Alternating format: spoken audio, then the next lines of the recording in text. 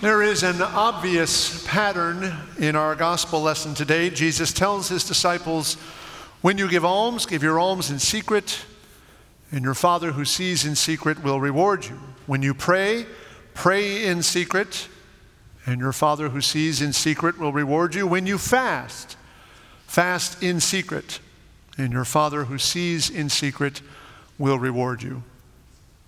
So Jesus has some things to say to us about the way that we give alms and the way that we pray and the way that we fast. And all of that is well and good, and we should give careful, prayerful consideration to how the giving of alms and prayer and fasting will shape our observance of Lent. But the thing that I want to focus on today has to do with the emphasis that Jesus puts on secrecy. What exactly is Jesus saying here? Why all this emphasis on secrecy? Not only the secrecy that he says we should practice, but the secrecy that he says God practices. Why should we make sure that our left hand doesn't know what our right hand is doing, or that no one should be able to tell that we're fasting? What is it about piety that is practiced in secret that makes it so commendable? You would think we would rather set an example by practicing our piety in a way that others can see and take note of. I want to start by ruling out a few things that Jesus is not saying here. Jesus is not commending secrecy for its own sake, because we can be just as self-righteous about things that we do in secret as we can be about things that we do in public. In fact, we will even go so far as to make the fact that we are practicing our piety in secret, just like Jesus told us, an occasion for self-righteousness. But it's not the case that the more secret we are, the holier we are. That would be another version of trying to secure righteousness on our own terms. So it's not secrecy for its own sake. The other thing that I don't think is going on here is a simple contrast between the public piety of those that Jesus describes as hypocrites and the private piety that he commends to his disciples. That's not what he's doing. It's not secrecy for the sake of being different from the other guy. That's the same mistake that the hypocrites were making. They sought to distinguish themselves from everyone else by making a show of their piety. Well, we can't seek to distinguish ourselves by not making a show of the way that we practice our piety. If the only reason that we're going to practice our piety is in secret is so that we're guaranteed not to look like those who do so in public, then we're really no different from the hypocrites. We take pride in our humility. So it's not that either. So what is really going on here? The thing about secrecy is the way that it makes us vulnerable, the way that it makes God vulnerable. Think about what happens when someone tells you a secret or when you tell someone else a secret. You have to get very close to them. You have to be quiet. You have to give your full attention to what's being shared. And once you have shared a secret with someone else, you have to trust.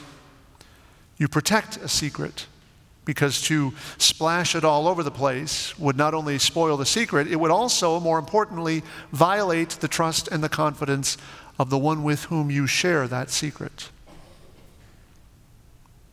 Pursuing the life of faith involves sharing a secret with God. And what is the secret? The secret is that God loves us. And the reason that's a secret is because there is so much in our lives that tells us otherwise. God whispers. The world shouts. God is patient. The world is anxious. God is faithful. The world is treacherous. And by the world, I mean us.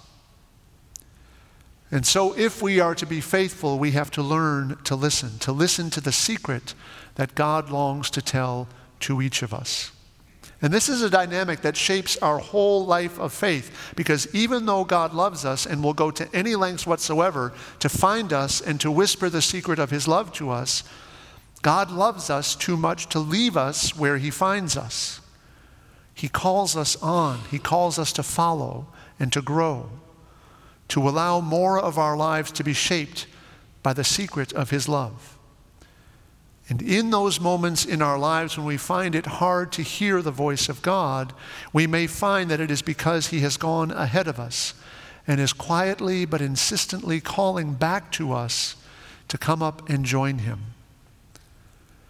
The life of faith is one long exercise in the practice of listening to the quiet but steady voice of God calling us forward, out of darkness and into light, out of sin into righteousness, out of death and into life. Because God is intent on redeeming us, on raising us to new life, and sharing his power and his life with us. And in order to hear that secret, we have to draw very close to God. We have to quiet ourselves and make ourselves still and vulnerable. We have to pay close attention to what God is saying to us, because if we are distracted by noise or by busyness, we will miss it. And when we hear the secret of God's love, when we really hear it, then it becomes something that we protect and we cherish, not something that we would ever dream of using to demonstrate our superiority. As we learn to live in the vulnerability that we need to hear the secret of God's love, we become prepared to be vulnerable in other ways. We have to learn to trust that our goodness and our righteousness is never something that we secure on our own. We have to allow God to do the work of making us into holy people. And by practicing our piety in secret, we acknowledge that righteousness is not something we achieve.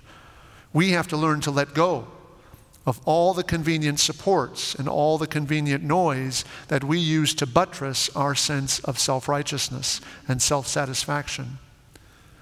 And instead, we have to learn to stand only on the foundation of the righteousness that God speaks to us in the silence of his love. Because the righteousness that God provides for us is itself given in secret. To paraphrase St. Paul, the wisdom of God is revealed through the foolishness of the world. The strength of God is revealed through the weakness of the world. The righteousness of God comes to us not in a big, public, splashy display, but in obscurity and concealment, in hiddenness, in the secrecy of an itinerant peasant preacher who dies as a condemned criminal. Now, in our day, our encounter with God in Christ is made possible through the Holy Spirit. And here again, we should expect God to be moving in hidden and secret ways. Like Elijah, who encounters God not in the great earthquake, or not in the mighty wind, or not in the rushing fire, but in the sound of absolute silence. So we too often have to strain to hear the voice with which God speaks.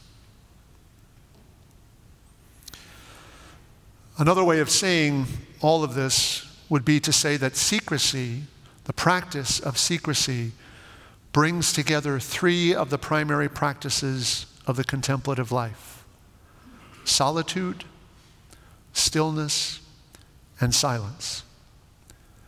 The exercise of solitude is less about drawing away from other people and more about drawing near to God. The exercise of stillness is less about perfection in some kind of ascetic discipline and more about cultivating our capacity for trust and obedience.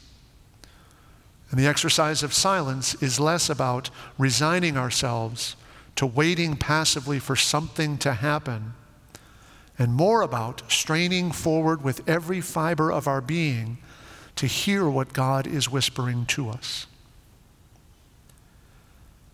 So as you think about your observance of Lent this year, think about what changes you might make in your life that would enable you to enter more fully into the kind of solitude that enables you to draw close to God, to enter more fully into the kind of stillness that enables you to practice obedience and trust, to enter more fully into the silence that gives you room to stretch out and strive to hear the voice of God.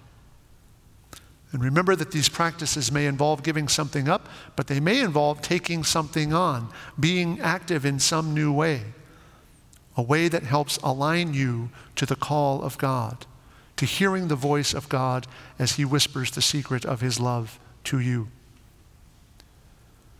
In this season of Lent, God longs to draw near to each of us with the secret of his love. How will we meet him? Hear now the words of the prophet Isaiah. In returning and in rest, you shall be saved. In quietness and in trust shall be your strength. That is an invitation to a holy Lent.